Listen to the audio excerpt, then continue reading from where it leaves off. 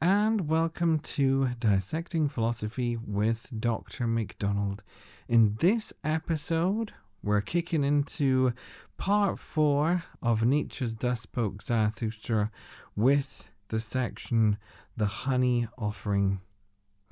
And this section will be dealing with Nietzsche's phrase, become what you are, as well as Zarathustra's view and how it differs from that of organized religion. So let's get started. The honey offering. And again, months and years passed over Zarathustra's soul, and he did not heed it. His hair, however, grew white. One day, as he was sitting upon a stone before his cave, and gazing silently out, but the outlook there is of the sea and tortuous abysses, his animals went thoughtfully around him, and at last placed themselves in front of him.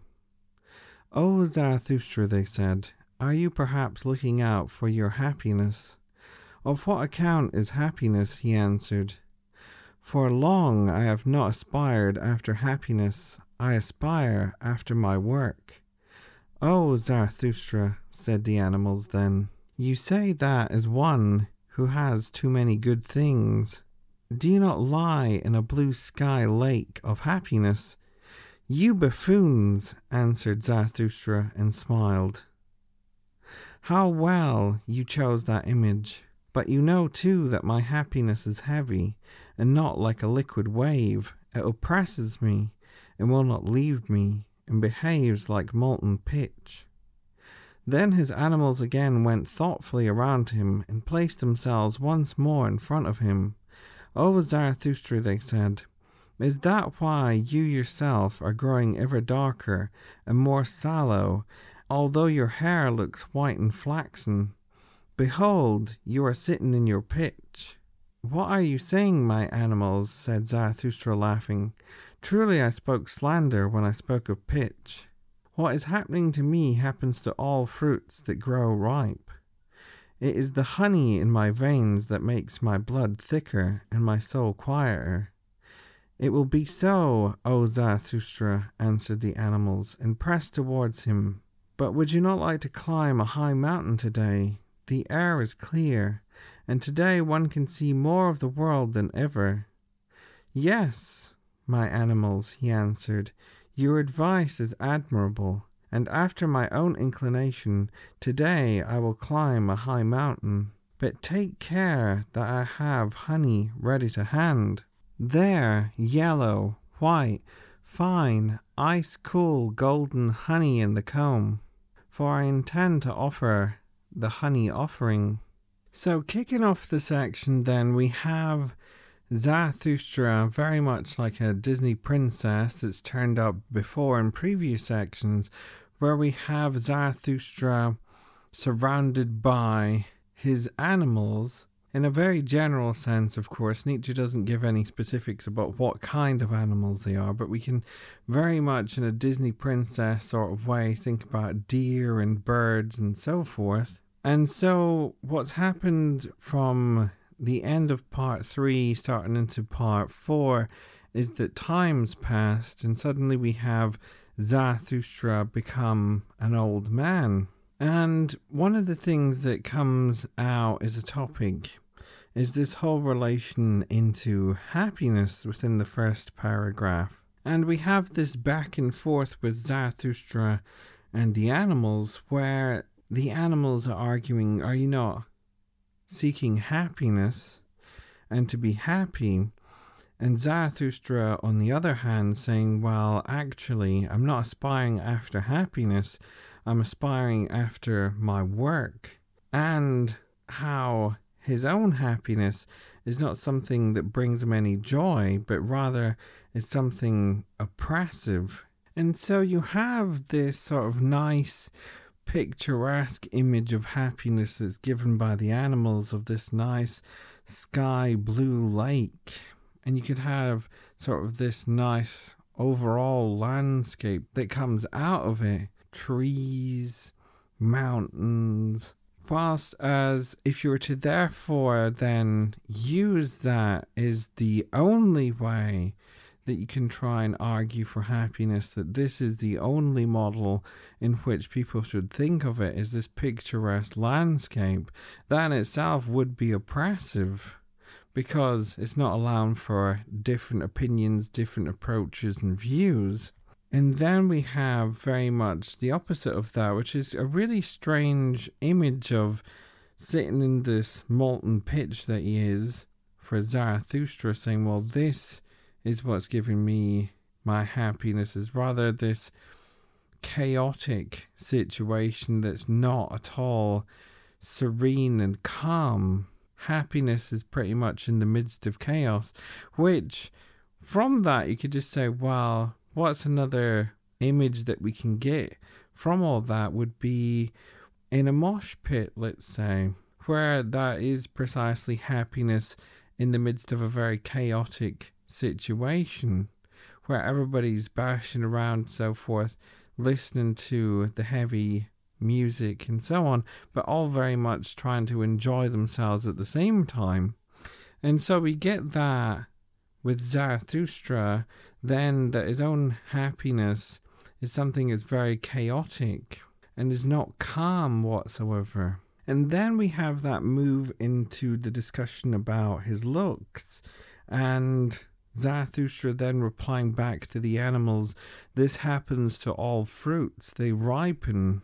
And so it's interesting then we have that move into say, well, why has his hair grown white? Why has he gotten older? Because he's now ripe, which is quite interesting, because we would think, well, the whole idea would be, let's say, youthfulness. You could say, well, maybe that would be beginning the process of becoming more ripe. And then somewhere before old age, that you would then be ripe to pick like a fruit. But you wouldn't necessarily associate old age with ripeness. But here we do, and it's the interesting question of, well, why is that the case? Because one of the things that we can reflect upon here is that with old age, you precisely have that nice relation into knowledge, and having gained all the experience and vast sum of wealth of that knowledge of whatever it is within whatever field it is and so on.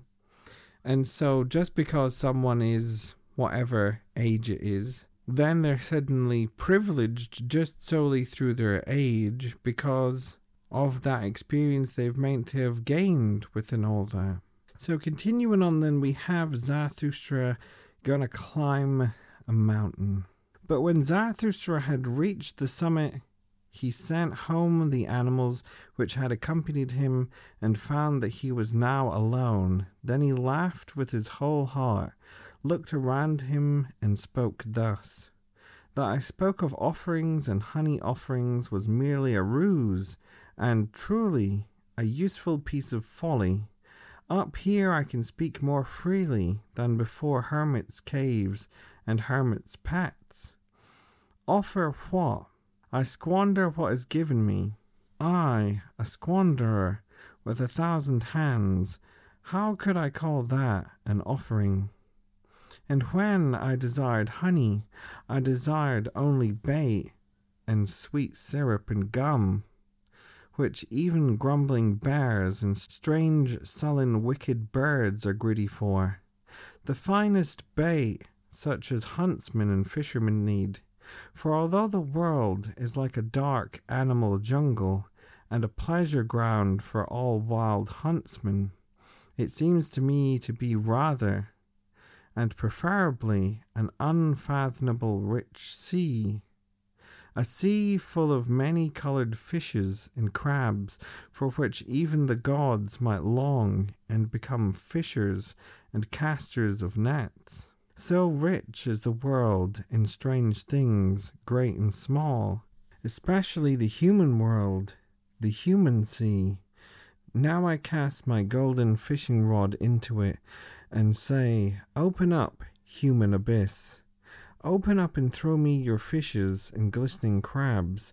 With my finest bait shall I bait today the strangest human fish. My happiness itself shall I cast far and wide, between sunrise, noontide, and sunset, to see if many human fishes will not learn to kick and tug at my happiness, until they, biting on my sharp hidden hooks, have come up to my height, the most multicolored groundlings of the abyss, to the most wicked of all fishers of men. For I am he, from the heart and from the beginning, drawing towards me, drawing up to me, raising up, a drawer, trainer, and taskmaster, who once bade himself, and, not in vain, become what you are.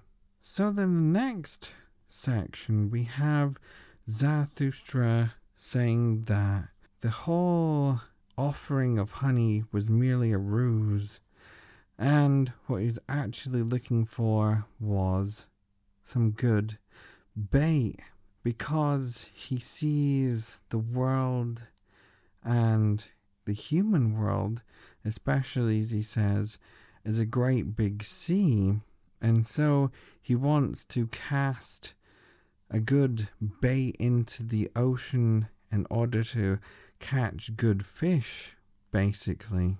But not quite fish, rather human fish, as he says.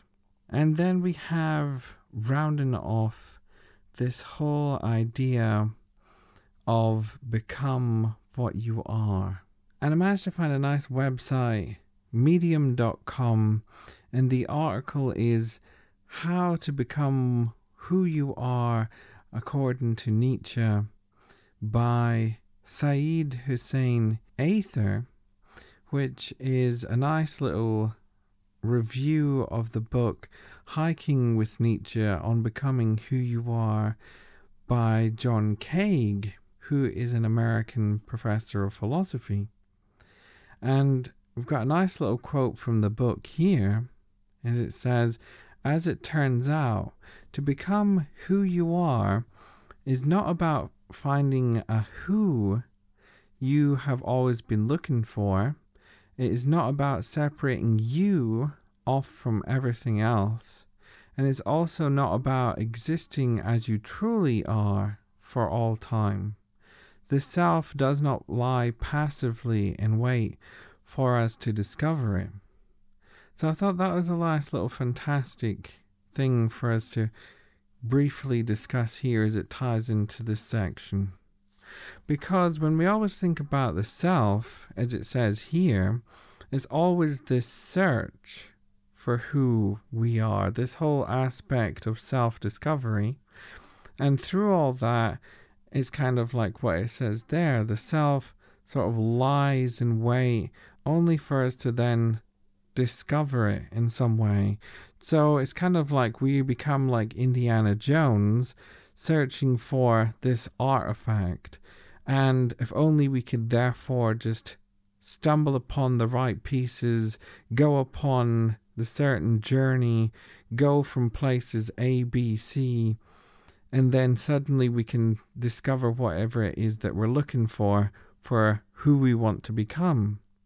But it's not all about that, is what the quote says. And it's also not about separating us off from everything else either, which is quite interesting. Because separating yourself out would also then tie into the whole sort of religious aspect about things, where you can say, in order to discover who you truly are, you must separate yourself off from the world completely. And very much so, in a Zarathustra sense, sort of go into the mountains in an isolated way and meditate and reflect and block out the world and everything external to that. And only then can you discover the self and who you truly are and who you're going to become. And on the other hand, we have Nietzsche's view, which you have a nice quote from Said here.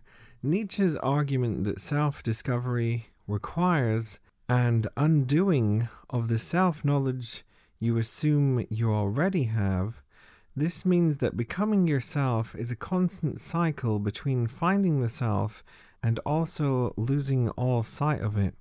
We can only truly become who we are as we overturn the fundamental truths and ideals that we believe make us who we are. This means there should be a level of trust and security as we perform these actions and do these things in life to become who we are. Nietzsche also elaborates that modern life distracts and deadens us in a way that prevents us from becoming who we are. The pleasures and fleeting desires of this world are nothing compared to the near unsurmountable challenge that is becoming who you are. And so we have then, from the Nietzsche aspect of it, this whole sense of becoming, because that's what we have in the whole sentence, is to become who you are. And it's just a posh way of really saying transformation and change. And so the self is never this constant or never this pure thing, but rather who we are is in this sense of continual transformation, continual change. As Said nicely puts there, is that continually finding who you are as a person and then losing it and having to then find it again. So it's that sense of transformation of who you are, what you think, what you believe is all very much in flux. It's never something that's stable in any given way. And of course, we can just look back through our lives and reflect upon even different things we'd thought upon and different ideals and so forth, all in the past, to what we then think now. And of course, that's all up in flux for the future at the same time. And so we have then for Nietzsche, this sense of self is very much a work in progress because it's always in that sense of transformation and change. So continuing on back to Zarathustra then. Thus men may now come up to me, for I am still waiting for the sign that it is time for my descent. As yet I do not myself go down, as I must, among men. Therefore I wait here, cunning and scornful, upon high mountains, not patient. On the contrary, one who has unlearned even patience, because he no longer suffers impatience. For my destiny is allowing me time. Has it forgotten me?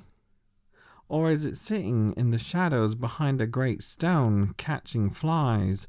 And truly I am grateful to my eternal destiny for not hunting and harrying me, and for allowing me time for buffooneries and mischief, so that today I have climbed this high mountain to catch fish. Has a man ever caught fish on a high mountain? And if what I want and do up here is a stupidity, better to do it than to become solemn and green and sallow by waiting down there. To become by waiting a pompous snorter of wrath, a holy howling storm from the mountains, an impatient man crying down in the valleys, listen, or I shall lash you with the scourge of God. Not that I should be angry with such wrathful men on that account. They are good enough for a laugh. How impatient they must be, these great alarm drums that must find a voice today or never. But I and my destiny, we do not speak to today, neither do we speak to the never. We have patience and time, and more than time, for it must come one day and may not pass by. What must come one day and may not pass by? Our great Hazar, our great far-off empire of man, the 1,000-year empire of Zarathustra. How far off may that far off be? What do I care? But I am not less certain of it on that account. I stand securely with both feet upon this foundation.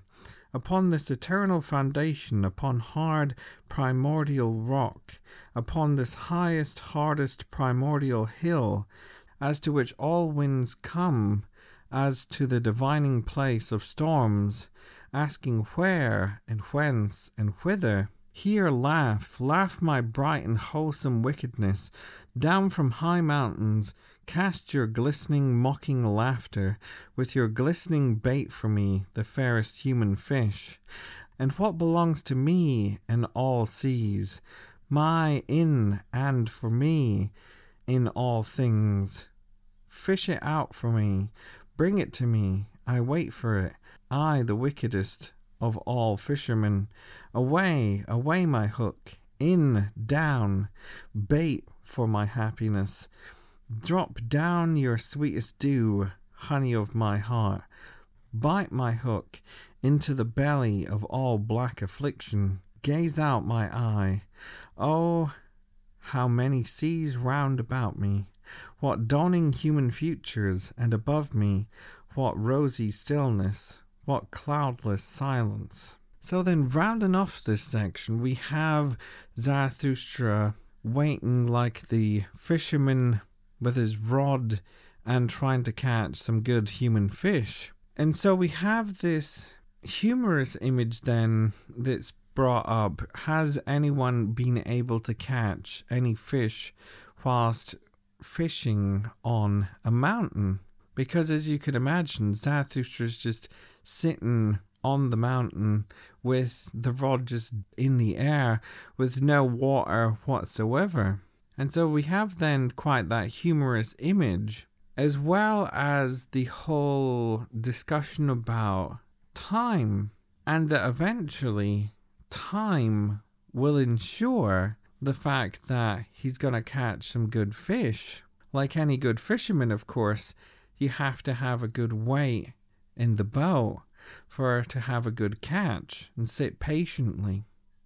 And so eventually he's going to catch some good fish.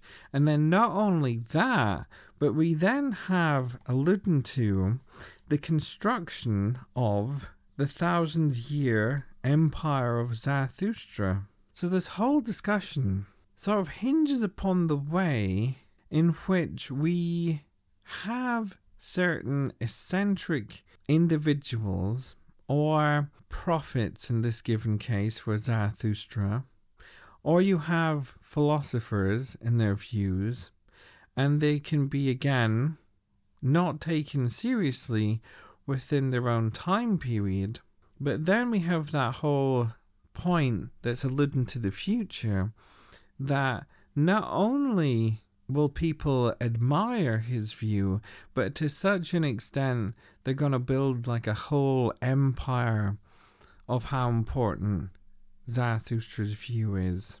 And in contrast to that, you have then also the discussion, he says, not focusing upon men of today, not focusing on these angry and wrathful men. So what are the men of today doing? Wanting people to join their views and agree with them. Why? What will happen if you don't agree with them? There'll be some sort of form of punishment. Some divine punishment, as he says there. Listen, or I shall lash you with the scourge of God.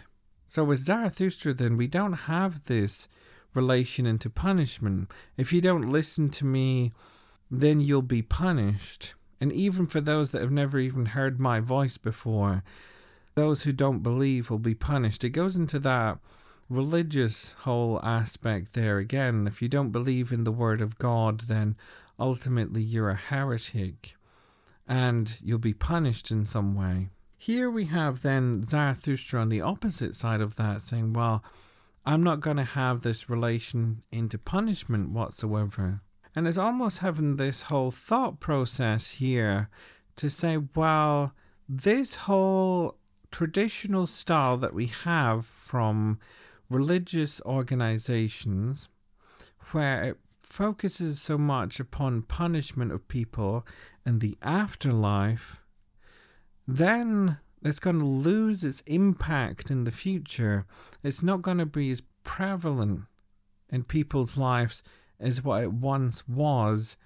And so then people are going to want to focus on something else. And what is that something else going to be? It's what Zarathustra's own view is going to be. And that move towards life, the world, away from this move towards death in the afterlife. So isn't that interesting that we have such a strong relation to say here for Nietzsche? It's almost as he can see in the future, in contrast to his own time period, where people were very religious, going to church every Sunday. Of course, people still do that today, but it's not as popular, arguably, as what it once was. And not only that, as he says, we're going to have still this relation back into people wanting to believe in things, but therefore not have this whole divine punishment relation into it. It's going to want to focus on something else, and what that something else again is going to be is a focus back into Zarathustra. So he's playing the time game, basically. He's playing the wait game. If I just give it enough time, people will eventually come to me as an idea away from everything else. And what are people drawn into is the honey, and then that's the bait, of course. People are drawn towards the sweet tasting thing, and once you have them, you can hook them, and that's how it rounds off the section. And so that about wraps it up for this episode. So we've had a nice discussion about Nietzsche's phrase, become what you are, and then touching upon also the relation into Zarathustra and Zarathustra's differences with organized religion. Feel free to check out my Patreon page at patreon.com/dissecting philosophy. Also, feel free to tip me a coffee at ko-fi.com/dissecting philosophy. Drop me an email at my address dissectingphilosophy@gmail.com. And lastly, I could be found on Twitter at I am a Rubberman. Many thanks for listening, and I hope you'll join me next time.